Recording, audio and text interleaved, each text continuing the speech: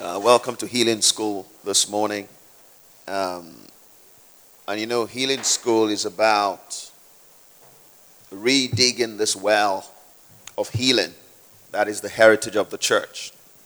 And if we achieve our objective, which we will, it would result in tangible manifestations of healings in the lives of people, and also a generation of people being raised that are effective in ministering healing. And the Spirit of the Lord, I know there are angels seated on the first row, but they'll give room to you if you want to sit there. And the Spirit of God is here, so you can expect the Holy Spirit to guide us and lead us. Expect to be challenged. Expect to be exhorted, because it's not just about receiving healing, it's about ministering healing. So as we're worshiping this morning, there are a couple of things that, and we're going to jump around a little bit. Sometimes we'll be focusing on receiving healing, sometimes we'll be focusing on ministering healing. We're just going to go with the flow of the Holy Spirit.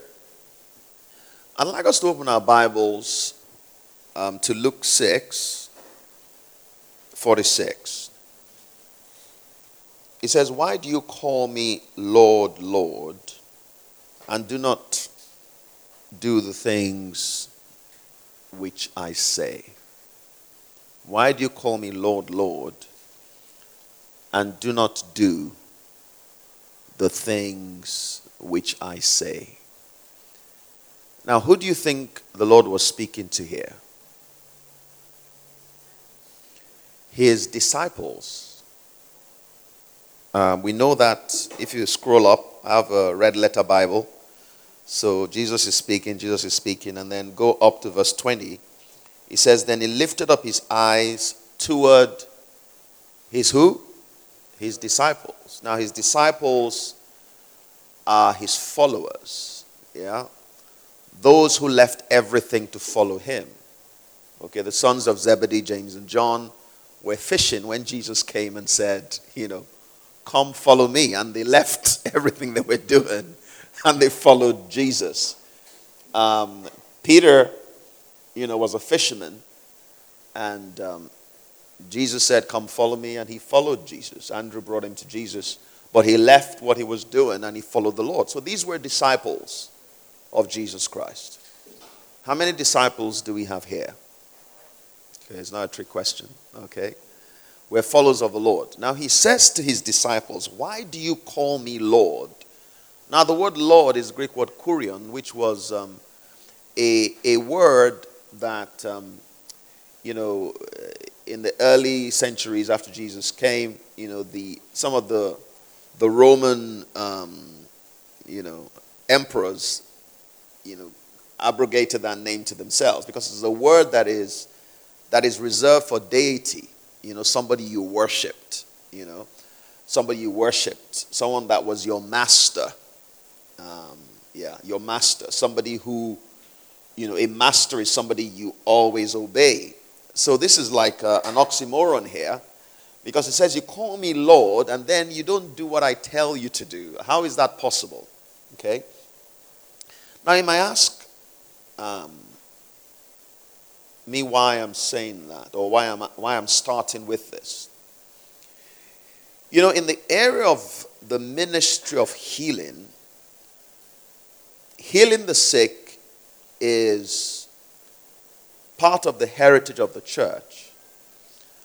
But beyond that, it is a command of Jesus to his disciples. It's a command of Jesus to his disciples. Now, this was not my plan this morning. We worship the Lord, we get into the Spirit, and then, the Spirit of God leads us in a particular direction. Okay? In the book of Mark, chapter 16, let's look at that. Verse 14 says, "Later," this is after he rose from the dead, "he appeared to the 11 as they sat at the table, and he rebuked their unbelief and hardness of heart, because they did not believe those who had seen him after he had risen. You know, Jesus' definition of love is not a love that will not call you out. Yeah, Jesus would look you in the eye, and loving you, he will tell you you're a hypocrite. Yeah, he will look you in the eye and he will hug you and tell you, "Get thee behind me, Satan." Yeah, all right, because he calls us to maturity, he calls us to obedience, he calls us to our high purpose. And then he said to them, who was he speaking to? His disciples.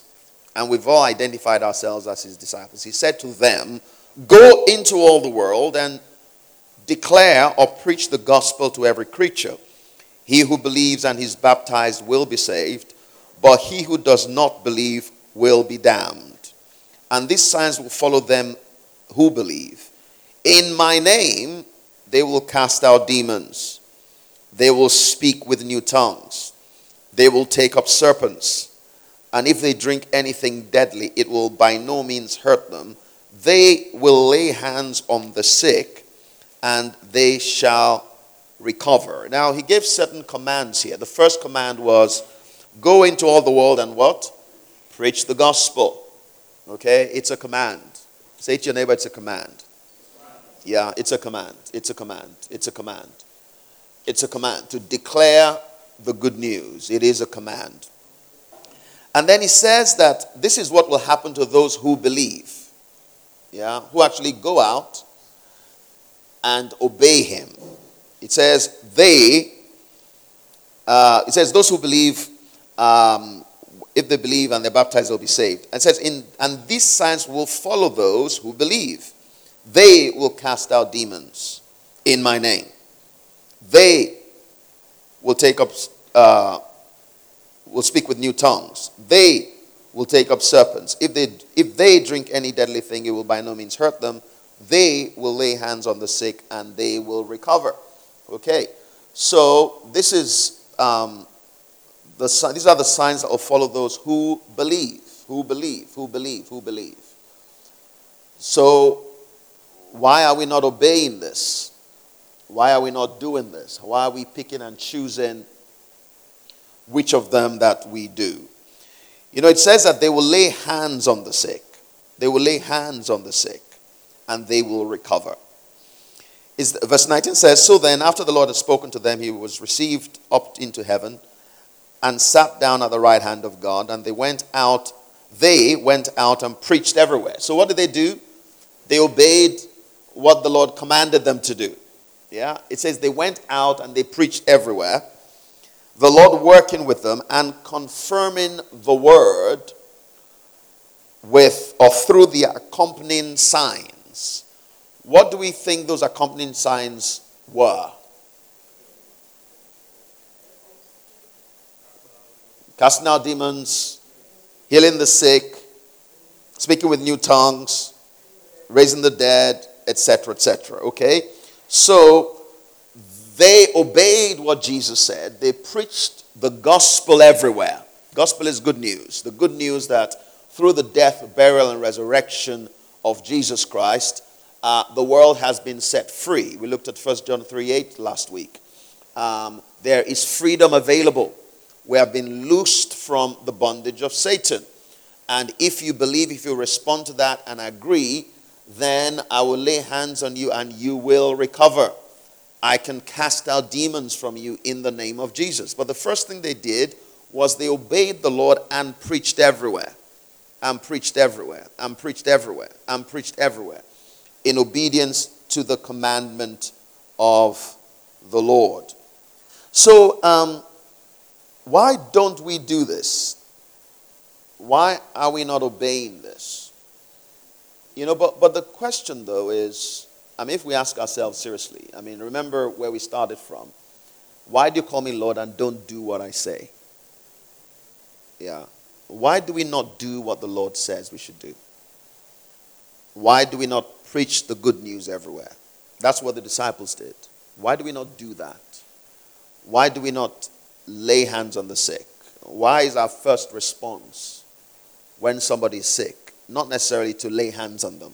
Why do we not expect the Lord to confirm his word with signs following? Is it that we do not believe? Because he said these signs will follow those who believe.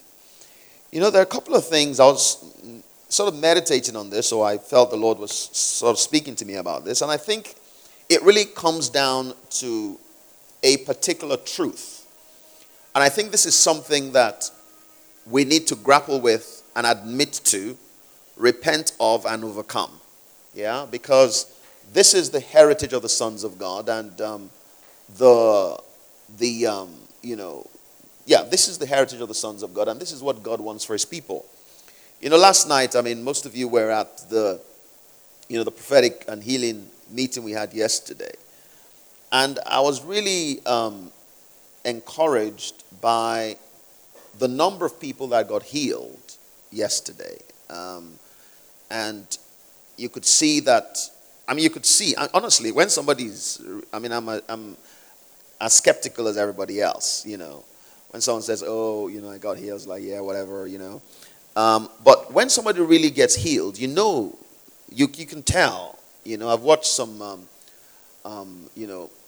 programs on television, and maybe with a friend, maybe, somebody gets healed and they call them forward, And you can always tell this person is healed because you look at the people that brought them, maybe their family, and you see people weeping, There was this particular video I watched a few weeks ago. It was here in Nigeria, and this minister, brought this lady on stage. I think she was been deaf or something. Some miracle had happened. And her sister brought her to the meeting, and she was just weeping. The sister, broke down on stage and was just weeping and saying, my sister has been, she could never hear or she could never walk. You can always tell, So yesterday, looking at people and, listening to the testimonies, I was very encouraged by the number of healings that took place and the way people were released through the prophetic word. And I asked myself a question: why did this happen here? Why did this happen here? And it only came to one thing. We acted on the word of God. That's the only reason why it happened. Yeah, we acted on the word of God. We acted on the word of God. Now the Bible says in Mark 16 that Jesus commanded and then they acted on it. The only reason why the miracles occurred was because they acted on it. Jesus says, go into the world and preach the gospel to every creature. Just go and declare the gospel to every creature. He that believes and is baptized will be saved. He that believes not will be condemned. These signs will follow them that believe. In my name, you will cast out demons. You will speak with new tongues. You will, take up serpents. If you drink any deadly thing, it will not hurt you. You will lay hands on the sick and they will recover. That was the command. And then Jesus left. But then the Bible says they responded and they preached everywhere. They preached everywhere. They recognized that the Lord had given a command, so they obeyed his word. It's possible for a disciple to obey, and really, if you don't disobey, I guess he called them disciples, but they still disobeyed him, right? But in this case, they obeyed his word. They preached everywhere. Everywhere. Everywhere. Everywhere. Everywhere they were, they preached. And preaching is declaring the good news. That you don't have to be in bondage anymore. You can be in union with God. You don't have to be sick anymore. Jesus has died and risen from the dead. Yeah? You don't have to be exposed anymore. You can be protected. Jesus has already paid the price for you. They preached everywhere. And the Bible says the Lord working with them, confirming the word with signs following. So if you want the Lord to work with you, and confirm the word, what would you have to do? You have to preach everywhere. Yeah? And preaching is really a declaration of truth. It's not an argument. It's not a teaching. It is a declaration of truth. It's somebody heralding something, you know. But I think that, so I want to challenge us that the Lord is actually waiting on us. You know, you hear that said, you know.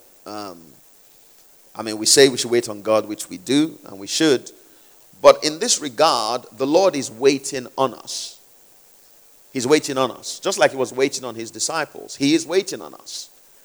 He's waiting on us to preach everywhere. He's waiting on us to obey his word. He is actually waiting on us. We don't need anything else. We just need to obey his word. Yeah? And I think it really comes down to a particular thing. Let's open our Bibles to Luke 17:33. And this is what I want us to grapple with this morning and talk about it and break through to the other side. Now, let me open it to my Bible. In Luke 17:33. Now, he's speaking here to his disciples again. Yeah, so this is not for the crowd. This is for you and I. In verse 22, he said to the disciples. Okay? So in verse 33, he said, whoever seeks to save his life will lose it. And whoever loses his life will preserve it. Whoever seeks to save his life will lose it. And whoever loses his life will preserve it. The Passion Translation puts it this way. It says, all who are obsessed with being secure in life will lose it all, including their lives. But those who let go of their lives and surrender them to me will discover true life. Okay? I'll read that again in the Passion Translation. It says, all who are obsessed with being secure in life will lose it, including their lives. But those who let go of their lives and surrender them to me will discover true life. Now, what does it mean to be obsessed? What does it mean to be obsessed? Okay, we have enough English majors here, so I have no doubt. To want something so badly. Okay, excellent. Any other expansion on that? Desperate? Yeah, there's a desperation that comes through with obsession, isn't there? Yeah, it's not just a deep desire. There's a desperation. You want it very badly. You are desperate. You are willing to protect it at all costs. Are you not? You want it at all costs. There's no price too high. Now it says that whoever is obsessed to save his life will lose it. Now I think one of the reasons why we don't obey the word is because we're afraid of failure and we want to protect our reputation. Now Jesus says that everyone that is obsessed to save his life will lose it. But those who let go of their lives and surrender them to me will discover true life. You know, there is a dimension of life that is waiting to be discovered. And that is a dimension of life that is on the other side of surrender and obedience. Yeah? On this side of surrender, you are going to lose your life. And not just physically. Everybody dies eventually, right? But we would lose the opportunity to live life on the highest plane if we hold on to our obsession to save ourselves. And you know, there's something about saving your life that is opposite to having a Lord over your life. Because if somebody is your Lord, then it means that you surrender, or your life is surrendered 100% to them. You see, I believe that one of the secrets to effective healing ministry is losing your life and surrendering your life to the Lord. Surrendering your reputation to the Lord. Because it says that you cannot save your life and then lose it. You can't save your life and not lose the real life that he has for you. Another verse that's very similar to this, Matthew 16:25. Let's look at that real quick. In verse 24 it says, "Then Jesus said to his disciples," so this is again for us, "For whoever desires to save his life will lose it, but whoever loses his life for my sake will find it." Will find it. Will find it. The Passion says, "If you choose self-sacrifice and lose your lives for my glory, you will continually discover true life. For if you choose to keep your lives for yourselves, you will forfeit what you try to keep." Okay? Same thing. You choose to lose your lives for my glory, which means you choose to lose your reputation. You choose to lose that drive for self-preservation, and you lose it for his sake. You abandon yourself to obeying what he has commanded you to do, even if everybody that you lay hands on dies. Yeah? Because it's not about the healing now. It is about what? It's about obedience. It is not about the healing anymore. It is about the obedience. It is about the obedience. Your ability to walk to one person, lay hands on them in the name of Jesus, fully expecting them to recover and be healed, go on to the next person, trusting what the Lord has said, laying hands on them in the name of Jesus. And through that process, the Bible says that you will discover true life. Yeah, you will discover what? True life. One more verse, and I'm going to open it up for discussion. Let us open to 2 Corinthians chapter 5, verse 14. I'd like someone to read the New King James. 14 to 15. "For the love of Christ compels us, because we judge thus, and if one died for all, then all died. And he died for all, and those who live should live no longer for themselves, but for him who died for them and rose again." Okay. For the love of Christ compels us. When we say the love of Christ, in this context, we're talking about Christ's love for us. Yeah? The Bible says in Romans 5, verse 8, that God demonstrated his love toward us in that while we're yet sinners, Christ died for us. So this love that Christ has for us, this sacrificial love that he demonstrated on the cross, where the Bible says that, no one dies for people. Even if somebody is a righteous person, you hardly find someone to die for them. But God demonstrated his love that while we were yet sinners, while we were spitting on his face, he came to die for us. So Paul says, with this understanding of his love, it compels us.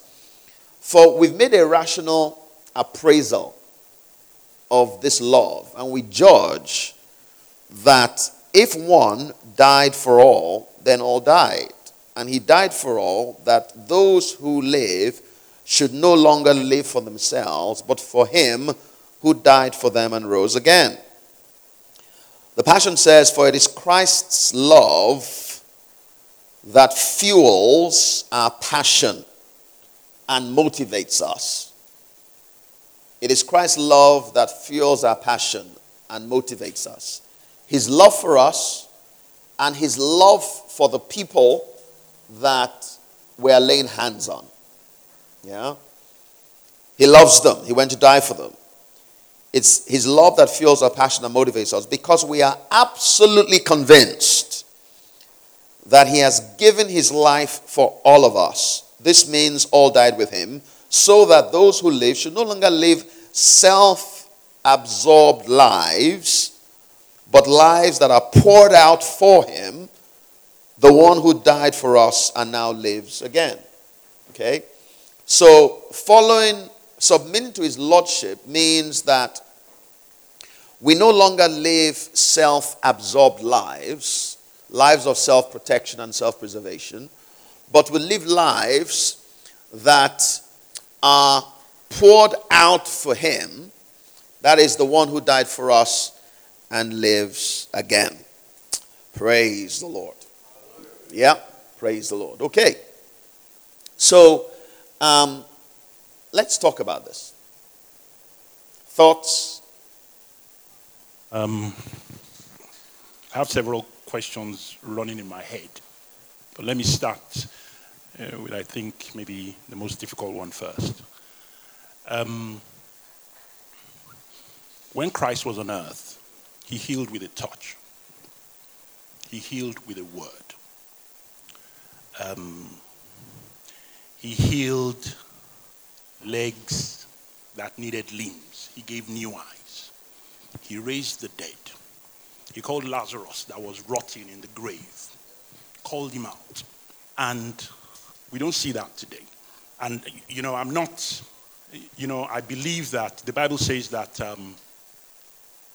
the prayer of faith will heal the sick. So I believe in healing.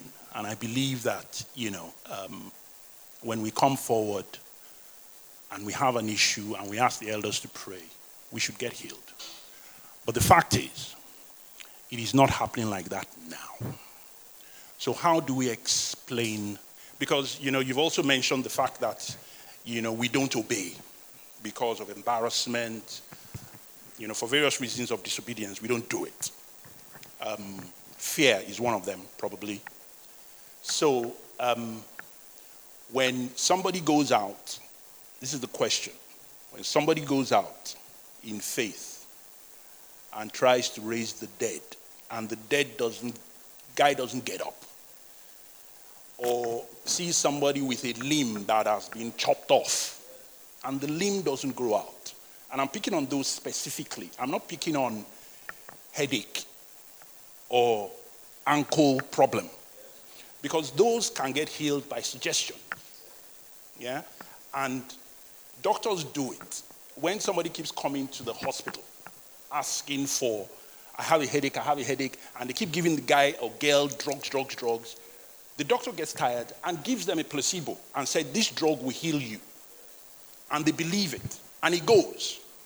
So that's why I'm specifically speaking about the lame, the dead. Because we are not seeing that. In the time you mentioned the disciples, they went out and they did it. And there's a particular, in Luke, the first scripture you said, you read, I think it was Luke 17 or 16.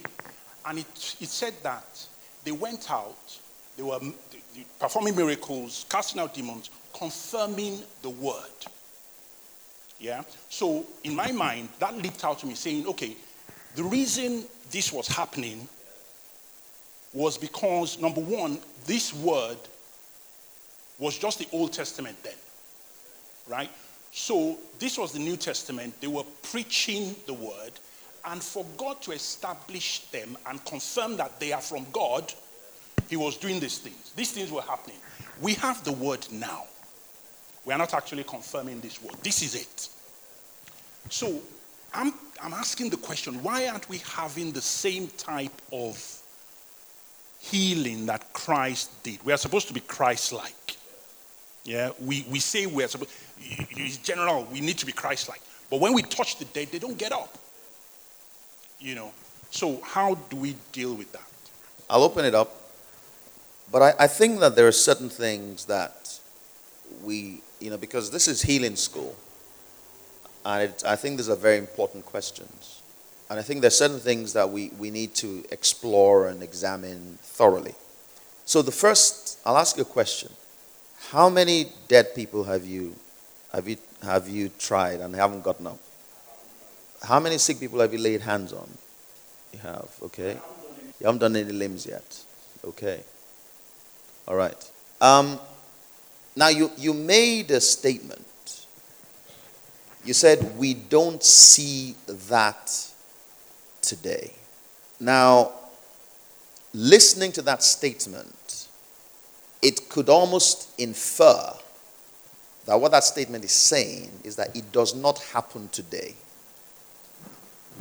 When you say we don't see that today, the statement seemed to suggest that it is not happening today. But the actual fact is, it is happening today.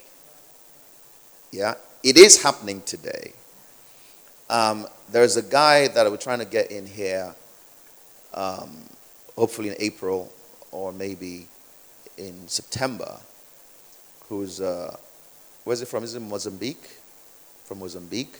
And in his ministry, several dead people have been raised. Yeah, how many? 8 dead people have been raised. These are people that are verified dead, have been raised. We have seen, I give the example of, I'm as skeptical as everybody else, because I think that some things are, like you said, suggestions, some things, but there are a lot of, so we are seeing it today, and there is evidence to that. Okay, we are seeing it today. And also, when we trace the history of the church, for instance, they got filled with the Holy Spirit, for instance, in Acts chapter 2, and we see the baptism of the Holy Spirit in the early church. But there was a period in church history where it was like it's called, what's it called, the Dark Ages, There was, it was happening, but people were not seeing it, Even all through Scripture, you see so many different periods where they were not seeing stuff. Even in the Old Testament, yeah? In the days of Eli in Shiloh, it says that the word of the Lord was rare in those days. There was no prophetic revelation. Okay?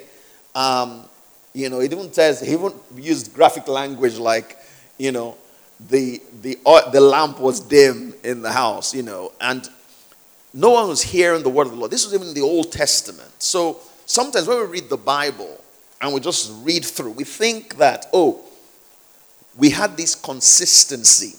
Look at Gideon saying to God, if these things are true, where are all the miracles? This is in the time of Gideon. Where are all the miracles that our fathers told us about?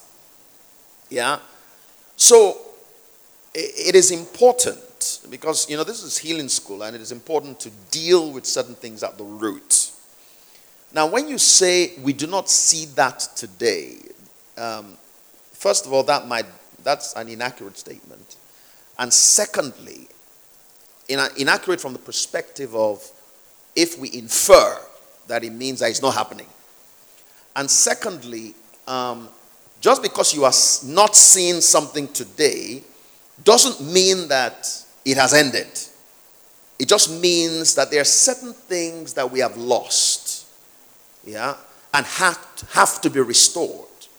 Such as when Samuel finally discovered how to hear, was trained in how to hear the voice of the Lord, he began to hear the voice of the Lord, and he as it were, uncovered that well. Yeah? In the Dark Ages, when we had, after Dark Ages, we had the Reformation, where we had people like Luther coming back and teaching us about the fact that justification is by faith. This was something that the whole Roman Catholic Church, under the, through the influence of Constantine and stuff, had twisted, yeah, where people were doing indulgences, etc. But there was a restoration of salvation by faith. It was a restoration. They hadn't seen that. They thought they could pray and, give some offering and alleviate their sins as a result. There was a restoration.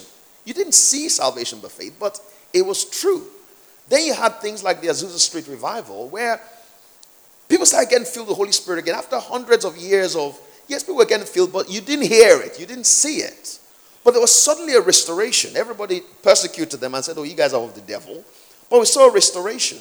Then you had the healing revival. And suddenly, all these guys, people like Hagin, T.L. Osborne, etc., phenomenal healings. You had, the times of John G. Lake and Alexander Dowie, where you had whole cities that it was in the papers where the index of sickness in that city was registered nationally, in terms of how people couldn't get sick in that city anymore because everybody was getting healed. It became a national phenomenon. Now, these were things that hadn't been seen in a while, but all of a sudden, and we're talking about the 50s, we're talking about the 60s, there was a restoration of that. And it wasn't because God did something sovereignly, where he just chose, oh, I'm going to do this now. It was like people discovered certain things that had always been in the church. Yeah? So if we're not seeing a lot of things frequently as we would like, it may not be because the Lord has stopped doing it. Yeah? The cursory sort of walkthrough I've done, I think it is more about there are certain things that belong to us that we have lost. And this is not the first time. Do you understand? All the way through the Old Testament, there are certain things that belong to the people of God that they lost. So that's the first thing. The other thing you mentioned, and this is going back to Mark 16. Mark 16, which we need to look at real quick. It says, verse 19 says, so then, after the Lord had spoken to them, he was received up into heaven and sat down at the right hand of God. And they, who's the they there? The disciples, right? It says, and they went out and preached everywhere, the Lord working with them and confirming the word through the accompanying signs. The Lord working with them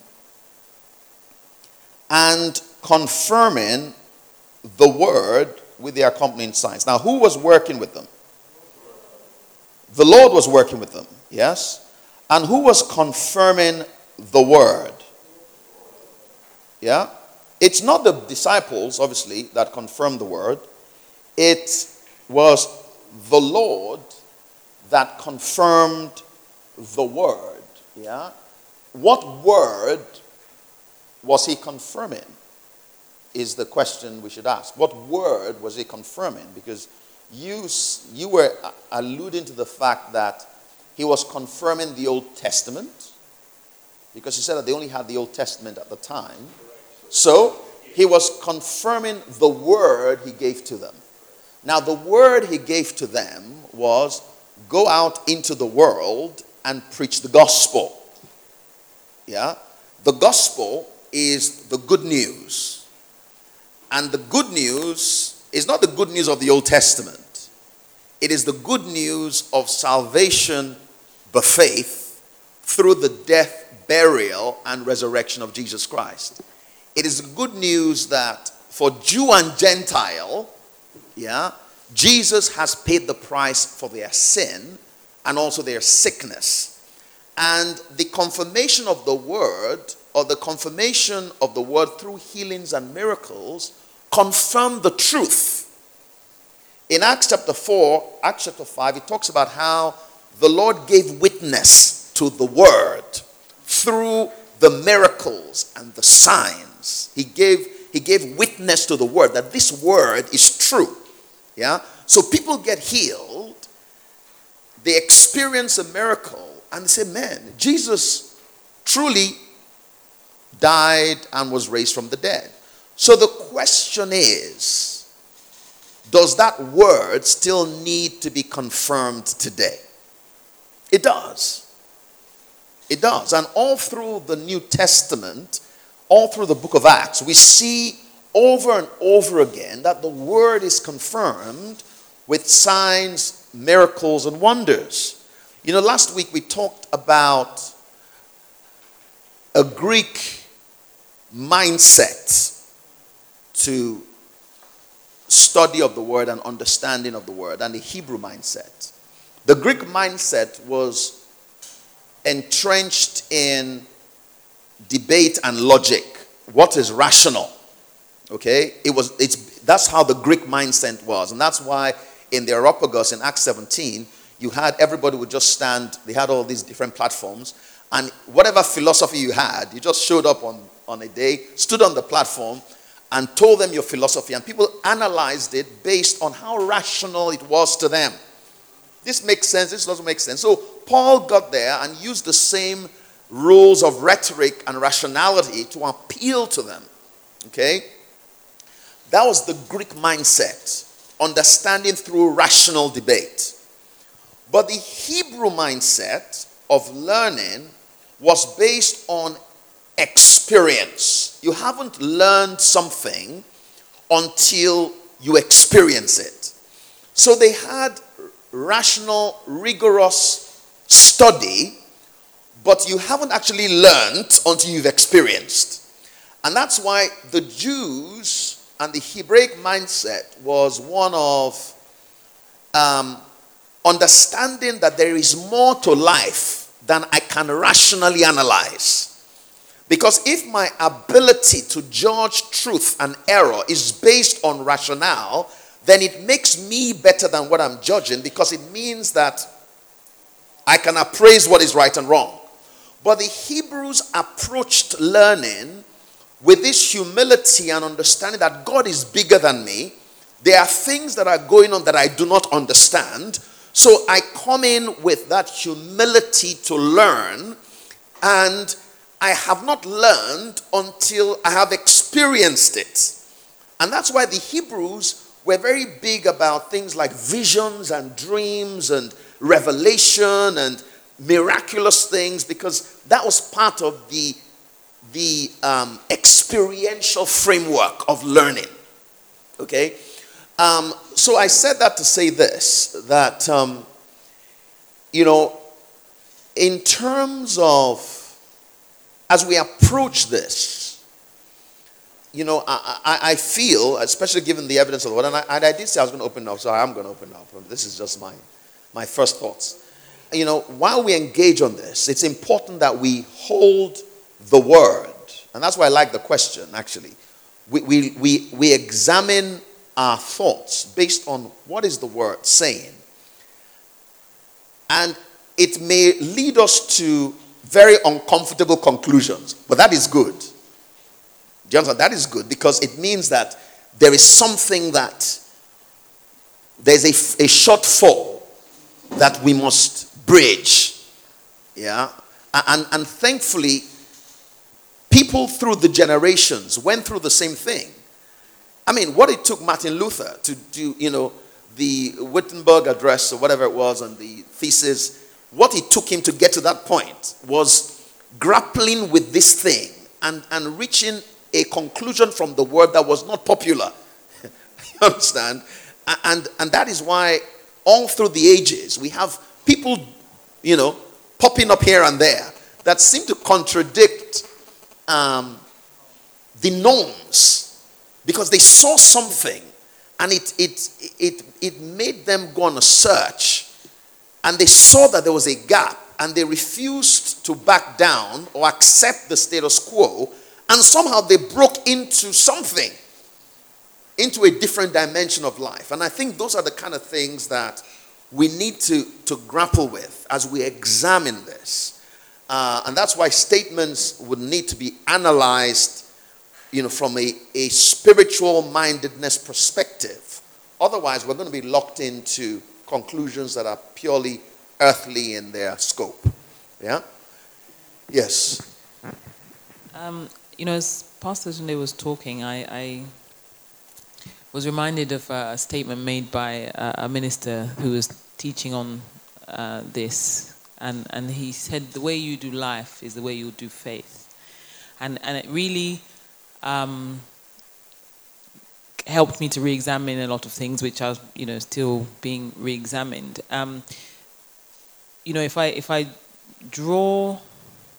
If I think about, I lost my dad in 2010 to sickness, and the journey from his diagnosis to his passing and my interaction with that situation and my conviction that I was persuaded that God was ready that healing him was not something that we needed to debate. But I was also conscious, I certainly feel like I took responsibility personally for the fact that he died. And I don't mean that in the way that I was depressed or whatever, but I wasn't angry at God or anything, but I felt like I could not administer the grace of God effectively in that situation, and it caused me to ask, some deeper questions. And things that I came across subsequently shed light on the fact that I had competing ideologies. I had competing things in my heart at that time. And sometimes we think that those things don't matter so much, but they do. When it comes down to it, there's an impotence that we experience that we didn't expect, because we've kind of not taken cognizance of some of those other things that are in our heart and mind. At least I'm speaking from my own experience. So another thing that minister talks about is the way that we respond to absolutes in this day. So absolutely doesn't mean absolutely, really, to us. If we think about our own personal experiences, when I was a child, I had asthma. And I kind of grew out of it in my teens. And for years, I had inhalers, but I never really used them. And, of late, I've been having issues, usually when I'm in Abeokuta, and I think it's maybe just the environs, that, at certain times of the year, pollen count, whatever. And at that point, you're really confronted with how absolute it is. There are times when I'm talking to my colleagues and I'm like struggling to breathe, but I'm like speaking to myself and not wanting to reach for my inhaler. And to me, those are the places where the rubber is meeting the road. If we don't move through those things, bearing in mind that if you can't breathe for a period of time, it's really not good. So typically my inhaler is around, but I will resist using it. Personal decisions that I have made.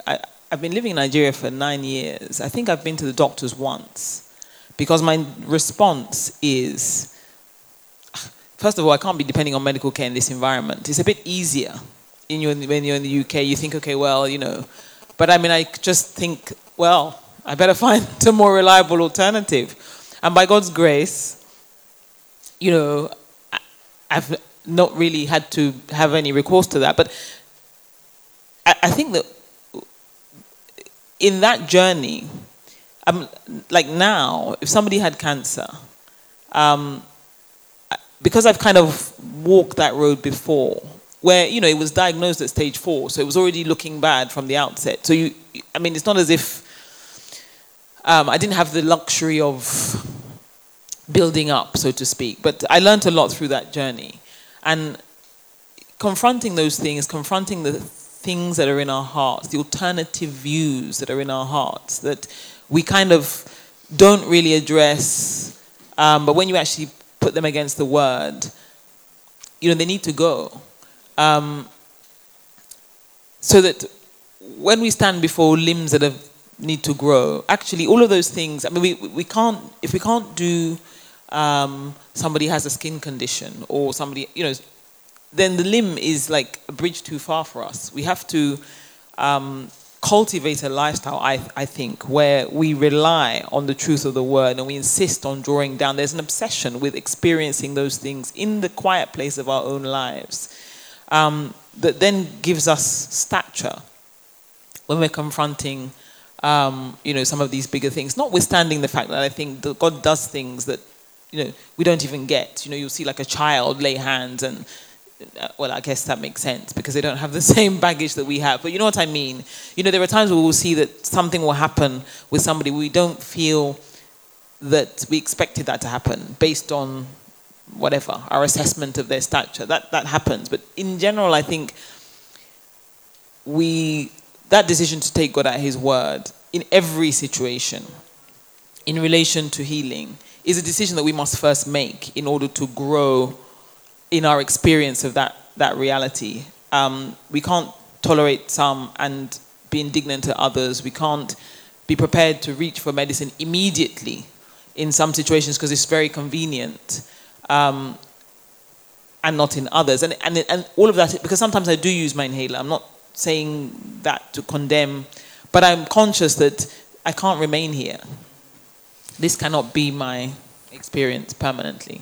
Okay, I know Pastor Niti wants to say something, but before she does,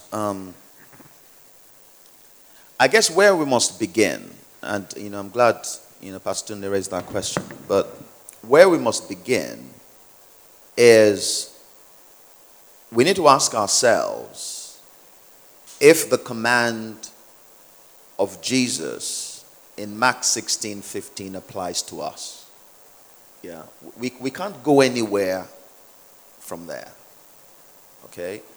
And if we say it doesn't apply to us, then we need to decide which verses of the New Testament belong to us. Which are the commands of Jesus for us, and which were the commands of Jesus for the disciples but not for us. Yeah? Sorry. Okay, you could ask your question, but there's something I want to go on. Okay, I think in answer to the question, the honest truth is that we haven't paid the price. I think there's a price to pay, and it's a very high price. So anyone who says that there's no price for following Christ, has kind of got it wrong. There's an intimacy that is required that will cause you to really understand how much God loves you. And in that space, you will begin to realize that whether it's a headache that's your first encounter, or it's the death of somebody, or a limb that hasn't grown out, God wants to heal all of them the same. And so it's not, I always used to believe if you haven't done a headache, then don't do cancer, heal that person. But I've come to believe, mainly through study, that he'll heal them all alike, But you need to be in that place where you're so in tune with the frequency of heaven that you understand, what power you have. It says, okay, yes, we, those who believe, and the truth of the matter is, a lot of times we actually don't believe. Those signs follow those. These signs will follow those that believe. And so, for me personally, I constantly ask myself, do I really believe? And really, it's like if I see somebody pass out, I'm not rushing there to go and say, let me raise him from the dead. And that just tells me where my belief level is. Yeah. I've recently gone back to study on the likes of God's generals, and one of the things I realized that it's not even always about how much faith you have how much faith that person has to be healed. Sometimes it's your faith, sometimes it's their faith, sometimes it's both, and sometimes it's just the divine move of God. In my prayer time recently, one thing that I believe God spoke to me about was that there's a healing mantle that's been put on High Life that is coming, and that there will be no sick among the people of High Life Church, not just because it's, not just for High Life, but for the city. It's going to be, High Life will be like a light on top of a hill for people around, so that there will not be sickness. And one of the questions he asked me was, are you going to be one that stirs the water, for other people to be healed? Or are you just going to like stand by? So I think we have to get into that mindset. Even if we don't see healings all around, and they are happening, but even if we don't see healings the way we'd like it to happen, I think we need to go back to the drawing board and say, okay, do we really believe? Like I haven't been feeling very well for a few weeks now. I've been breaking bread every morning, just doing all the things I know to do, and yet I haven't received that healing. And I honestly believe that it's because of the place where I'm at. I'm just not there yet. I'm really not there yet. I mean, God, of course, God can heal me like this, but I believe that sometimes, it's a process. It's just that process that you have to go through. I don't want to be, how should I put it? I don't want to be so quickly healed that I forget that I'm trying to go through a process. For me, it's pushed me to breaking bread and looking at the power of the blood and what the cross signifies, that when we got saved, we also got healing and sanctified and all the other things. It's pushed me to a place of saying, okay, God, how much do you love me? Because if you do, I know that if I get the fact that you love me this much, then healing shouldn't be an issue. Yeah, so that's my thing. It's really about paying the price. All right. Now,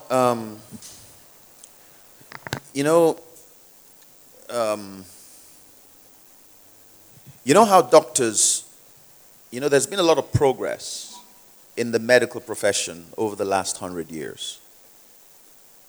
There's been a lot of progress. In fact, when you read some of these books, things like tuberculosis, in the 50s killed a lot of people. You understand? A lot of people. The invention of penicillin solved a lot of problems. There's been progress over the last 100 years. Doctors have a phrase called, the practice of medicine. And the practice of medicine, even though it's like they're experimenting on people, over the course of decades, they have been able to discover how things work physically. And it's a testament to their doggedness and their consistency that new inventions have been made. Yeah. When you begin to look at things like quantum physics, or you start looking at things like, biotechnology, it gets to the next level, yeah, in terms of what is possible. And believe me, every single one of those discoveries are the result of dogged, focused investigation into the operation of life, physical life. In like manner, spiritual discoveries, like Pastor Nita said, is going to be the result of focused investigation. In Jeremiah 6:16, he talks about the ancient paths where the good way is. Okay? Now, in order to discover something that you don't know, you are going to have to, it's like you are being led down a trail. You don't know where it's leading, but you are, it's like the new, and for something to be new, it really needs to be new. You understand? You are discovering. Romans 4. Look at Romans 4. Romans 4 basically talks about the miracle that Abraham experienced. You know the story. I don't need to go through the whole story. It was an impossible situation. But I just want to read Romans 4 verse 1. It says, "What then shall we say that Abraham, our father, has found according to the flesh?" What has Abraham found? Or should I say, what has Abraham discovered? What has he discovered? In fact, the New Living Translation uses the word discover. Abraham was, humanly speaking, the New Living Translation says, the founder of a Jewish nation. What did he discover about being made right with God? I mean, of course, prior to this time, everyone thought that righteousness was based on deeds. But Abraham went on a path that he made certain discoveries. Yeah?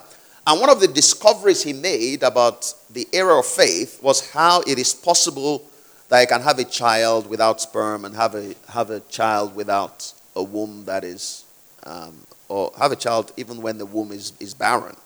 He made certain discoveries about working with God. Yeah, and if you read Romans 4, it talks about the fact that he became fully persuaded. It talks about the fact that he was not weak in faith. He talked about the fact that he, against hope, he believed in hope. He made certain discoveries. Yeah, and some of those discoveries took him about 20 years. Because God gave him the promise at 75 or thereabouts, and then he got his miracle when he was 100. Now, you would discover that it wasn't that it was just divine fiat that determined when he was going to have this child. He went through a process of certain discoveries. Certain discoveries. Now, if you and I are going to re-dig this well of healing, it's a little bit like digging a well. You can only dig a well if you have faith that there's water there. Yeah, a lot of times you don't know how deep you're going to dig. And digging is a long, arduous process. Okay? But I believe that there are a lot of things that we need to discover. But discovery is only the result of investigation. And investigation is only the fruit of some kind of faith. Do you understand? When you know that at the other end, if I keep doing this thing, I'm going to get there. There's some learning I'll need to do. There's some changes I need to make. I don't understand everything, but as I investigate, I will discover. Now, what is the basis of faith? The basis of faith cannot be, I have this good idea. And that's why, you got to applaud some of these inventors who just believe that, it's possible for human beings to fly, The basis of faith has got to be something tangible. Are you with me? And that is why these words of Jesus, talking about giving us a command. If Mark 16 belongs to me, if Jesus, the Lord himself, was actually speaking to you and I, then we are responsible for what he said. And what we are responsible for is our obedience to it. Yeah? If he didn't say it to us, if it was not intended for us, then, hey, we're absolved of all responsibility. Yeah? So we need to ask ourselves that question. Was that command to preach the gospel to every creature a command to us? Now, you cannot exclude part of it. Yeah? And say, this one is part, this one is not part. Yeah? Jesus said, go into the world and preach the gospel to every creature. He that believes and is baptized shall be saved. He that believes not shall be damned. These signs shall follow them that believe in my name. Some people have said, that part was not in the original manuscripts. That 16 to 30, right, was not in the original manuscript, so they took it out. Okay? But I believe that is an attempt to rationalize and give ourselves an escape clause. Because even if that was not in the original manuscripts, everything that Jesus did beforehand and afterwards confirmed 16 to 30. In Matthew 10:8, he said to the disciples that he sent to preach, heal the sick, raise the dead, cast out demons. Freely you receive, freely give. He told them, as you are going, heal the sick, raise the dead, cast out demons. More than once. Heal the sick, raise the dead, cast out demons. If you skip over Mark 16 and go to the book of Acts, same thing. They got filled with the Holy Spirit. What did they do? They healed the sick, raised the dead, cast out demons. Yeah? So if this belongs to us, then we see in that passage that the qualification is they went out, they preached everywhere, the Lord working with them. I like that phrase, working with them. I like that phrase, working with them. He didn't say the Lord did it for them. I want us to pay attention to that. He didn't say the Lord did it for them. He said the Lord what? Working with them. Working with them. Working with them. You know, the help of the Holy Spirit, Suante Lambano, where it says the Spirit of God helps our infirmities, He takes hold together with us against. That's what helpeth. In Romans 8, about 26, 27. The Holy Spirit helps our infirmities. He works with us. He would take hold together with us against the situation. Do you understand? If a doctor is examining a patient, there's a diagnosis that is made and there is certain pills that are given based on the situation. I believe that as we press into this and as we begin to work with the Lord and the Spirit of God works with us and submit to His tutorial, we will see that in the area of the healing ministry, the Lord will work with us. The Lord will work with us. You can't recommend paracetamol for somebody that needs, that maybe has a migraine headache. I don't know. Do they migraine headache? Yeah? There is a prescription. The Lord works with us. But to even get on that path, we need to accept. And this only applies to you if, because this is what Healing School is about. Doubt is not something that we just sweep under the carpet. We have to confront it with truth. Do you understand? You don't just say, I'm not doubting. No, I'm not doubting. So it's good when a doubt is expressed, and we must confront it with truth and make sure that it's truth we're hearing. Yeah? So it really comes down to that statement. Is Mark 16, 15 to the end a command of Jesus to us? If it is, that one we can be convinced about. If we are convinced about that, then it must put us on a path of investigation. And the path of investigation is what Healing School is all about. We will look at the difficult cases. We will examine the difficult questions. We will follow a process of discovery. We'll go to the past, the present, but we will embrace a Hebraic method of study and investigation. Yeah? Saturday morning, 9 to 11 cannot be the only time you look at the verses that we are looking at, because this is meant to be a catalyst to you going on an investigation. It's not about sitting an exam and getting the result. That's not what it's about. It is about entering into this life that Jesus promised. Is this the life He promised? If He isn't, what are we doing here? Are we trying to maintain some kind of hypocrisy? Well, what are we doing? So I guess those are the key questions that each person individually must answer. Because this is going to take us on a path that most people are not willing to go. That's why you don't see a lot of it around. Yes, Maya. I just want to contribute a bit from Randy Clark's book on healing. Kingdom Foundation, a healing school manual from Randy Clark. He talked about the thrill of victory and the agony of defeat.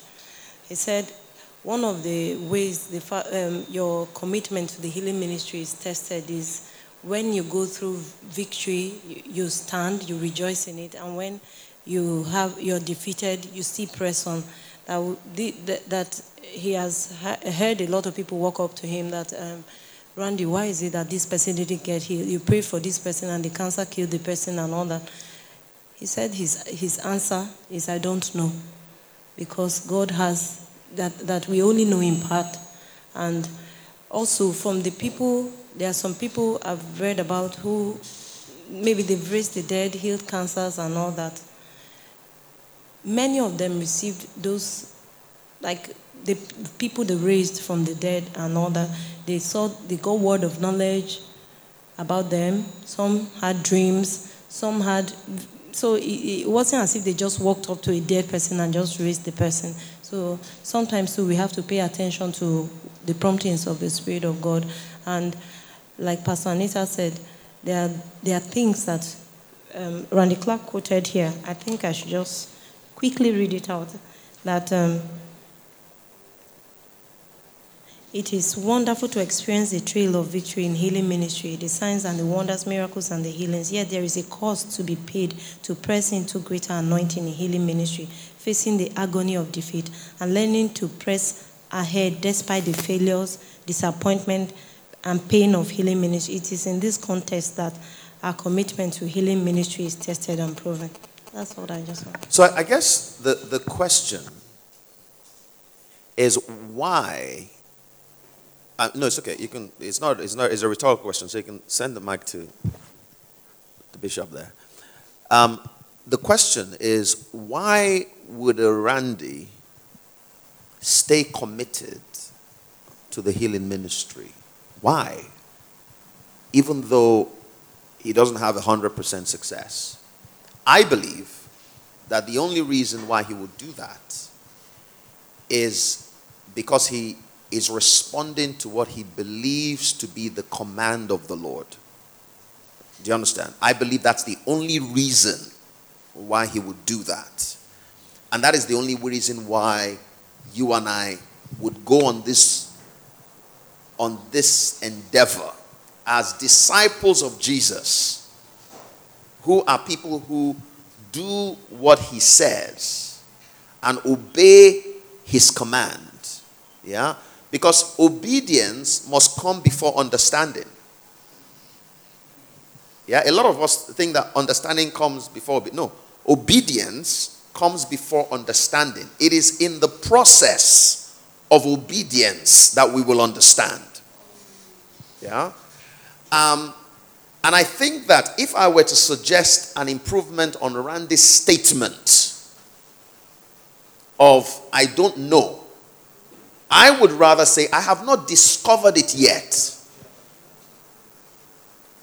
I have not discovered it yet because I know that it is God's will to heal the sick. Just like a doctor would tell you that, well, we haven't discovered the cure for cancer yet, but we believe that there's a cure. Do they not say that? Have we not seen progress over time?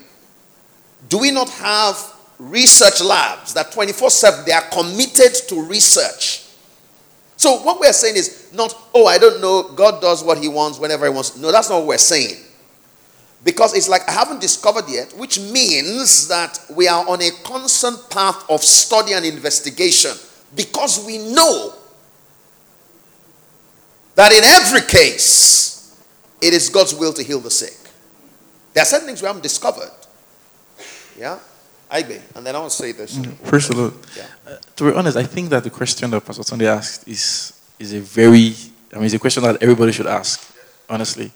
There's a quote I've always liked from my teenage years. I like to read the quote. It was by George Bernard Shaw. And it says that the reasonable man adapts himself to the world. The unreasonable man persists in trying to adapt the world to himself. Therefore, all progress depends on the unreasonable man. And for me, it's so true because, so if we look at what you've said, and I think that anybody who is honest must ask this question. If you don't ask the question, I just believe that it's either you're detached from what you're doing or you're not being honest. So if we start from the place of obedience, it's so important, like Pastor said, that, if we don't have any other reason or any other motivation, just because, like Jesus said, if I'm your Lord, then you must do what I say. On that basis alone, we have to obey. But beyond that, there's also the reality, because if all we had was Mark 16 and the Bible ended there, we'll probably be very frustrated.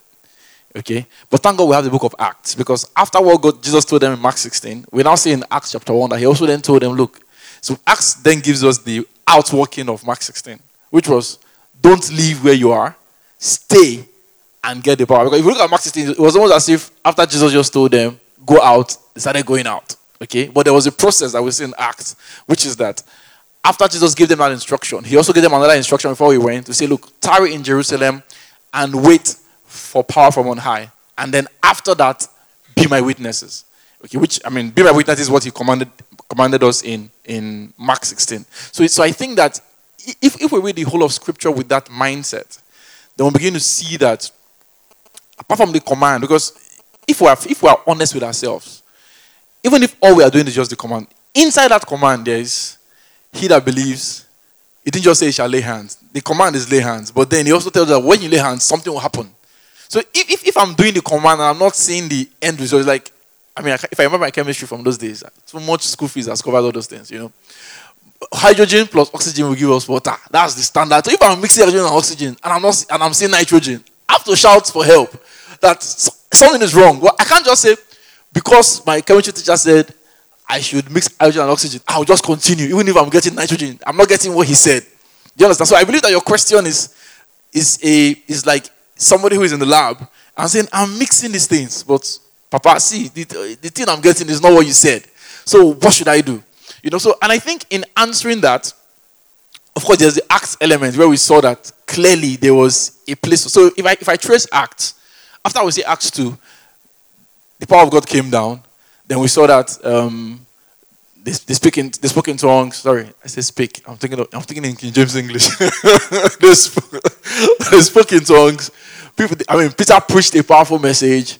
And then in Acts chapter 3, we see that Peter and John, taking that same power, went to the beautiful gate. The question I'm asking myself is, because there's many principles. The man that Peter and John saw, that guy Bible says was over 40 years old. So he was there in the time of Jesus Christ. Why did Jesus not heal him? It's a question to ask. When Jesus went in John chapter 5 to, to the pool of Bethsaida, why did he go and look for just one man? There was a mighty crowd of people there waiting to. Why did Jesus not heal them? Those are questions to ask. So because if we don't go into the word and investigate, like Pastor, because for me, I'm beginning to feel that there's this, just that if we use the word science, it looks as if we are being spooky. But there's a science to healing in Christ. And science for me is just simply means a systematic knowledge that you can study and then replicate anywhere. Okay, so if we use that definition, we can then see that, because I've tried to study the healing ministry of Jesus Christ. I see that all the healings that Jesus did, 99.99% of them was in response to a call by the other person. Very few was that Jesus went by himself to go and heal somebody. Okay, the guy who was dead, the son of the widow of Nain, that was one example. Then this guy in John 5 was another example. All the other cases, if memory serves me right, it was Jesus going because people called him, or Jesus was preaching and people had faith and they were healed. Those guys that were at that pool of Bethsaida, it's not possible that they had not heard that there was a certain Jesus. That guy that his 4 friends took and broke the roof, it's possible that guy was there and the angel didn't come and maybe they didn't have chance for it. They didn't hear that Jesus somewhere, let's go. So if we don't see that principle, if we don't investigate and study these things, we'll just go out and say, look, because I've heard some people make ignorant statements. If you are a real healing minister, why not just go everywhere and be healing everybody? But if we study it, because we are patterning after Jesus Christ, right? The people who went out in Mark 16 that Pastor read, they went out to do what? To preach the word first. They didn't just go and be healing people. They preached the word. When they preached the word, people responded to the word that was preached by faith, and then they were healed. So if we look at those principles, is there, then the fact that, look, at a certain point, there are people, if I look at someone like John G. Lake, who said that before he got filled with the Holy Ghost, he was doing some miracles, or he was doing some healings. But when he got filled with the Holy Ghost and with power, the thing jumped. Okay, so beyond that command in Mark 16, which is our manifesto, there are other principles that we need to study. Then also, like what Maya said and what Pastor said, I think it must perpetually be our outlook. Not just in healing, but in any aspect. Like the quote I said, where if the Bible says your word is truth, so that means your word is my reality. To anything that is not happening according to that word, we must be humble enough to go back. Even Jesus, this was Jesus on earth. Jesus told the disciples, he gave them his own power. this was not that the Holy Ghost had fallen. He gave them his own power to go and heal the sick. And they saw a man, the man who brought his son to them, and they could not. Then Jesus came down from the mountain and healed the guy. But the disciples, for me, I love their heart. It was the fact that even when they couldn't, they went back to ask, Papa, this thing, we have been doing it before. We went, you sent the 12, we went, we saw miracles. We sent the 70, we saw miracles. Now, why could we not heal this guy? It's a question we must all ask. If you pray for headache and headache has gone, you now pray for ulcer. Ulcer didn't go. We must not just go back and say, I'm doing strike rate of 7/10. I'm making progress. Those guys could have done that. But they went back. And when they went back, they now got new revelation. That Jesus, not first of all, because of your unbelief. But secondly, because this kind, before then, they never knew that there was something called this kind. Go it not out. And I used to think that, okay, so Jesus just healed that guy because of his own faith. But if you look back, you now see that Jesus went to the mountain to pray. So the thing that he told them, this kind going on about prayer and fasting, because he had done it on the mountain and came down and had generated enough power to do it. So I feel that there are so many aspects to this thing. But the commitment to your word is truth, for me, is key. That's what should drive us. Because if I look at something like speaking in tongues, for instance, or praying for somebody, I'll be honest. There was a time in my life, and I became a Christian very early, and I used to say that, the Bible says that, and the apostles laid hands, and people got filled. I used to try this thing. It used to work. Maybe out of every 30 people, 1.5. I said, God, this thing, it's not working. But I began to ask. In fact, I even heard a pastor say once, a very respected pastor, that to few people with the Holy Spirit consistently, that if we look at the word of God, it was the apostles. That's all. If you look at when Philip went to Samaria, Philip healed them, but Philip never filled anybody with the Holy Ghost until the apostles came. So I said, is this thing true? Maybe it's the apostles. I'm not an apostle, so let me just leave it. But I now saw in the Bible that it's not only the apostles. He said he said that you feel. So I believed it until I now investigated it and I found the pattern. And I can say that honestly now, 9.5/10. That's the success I have. So it's possible. It's possible. It's for us to hold on to that. It is possible. It must be a foregone conclusion that it is possible to reclaim this thing. Then we now focus on investigating and finding out the different things. But for me, I still feel that this is a question that even when we start seeing blind eyes opening and things happening, as long as we are not seeing everything pure, 100% the way it should be, then we must still keep going back to ask him, why could we not? So that he can give us more light and give us more revelation. And lastly, I think that if I look at Acts, when it says, and they were all healed, for me, I always see that for Jesus, they were all healed. But I feel that if each of us, as believers, the body of believers, okay, we walk in this thing consistently, I honestly don't think it is possible for anybody that comes to the church. If I pray for that person and that person doesn't get healed, and I refer him to Pastor Tunde and I say, I've noticed that Pastor Tunde, he seems to have a thing with stomach problems or cancers. I don't believe that it is possible that if we all walk in it, that all of us together, anything can come into our midst and go unhealed. I may not be able to heal it, but I believe that you may be, maybe you have a specialty in blind eyes or whatever. But for that to happen, we must all rise and get to that point. Because we also say that the apostles, so maybe Peter couldn't, and then John did, or maybe John couldn't, but James did. But so when the apostles prayed, that they healed all. And if we all rise up, I think we'll see the same results. Amen. So, we all need to come to that place because we're going on a journey.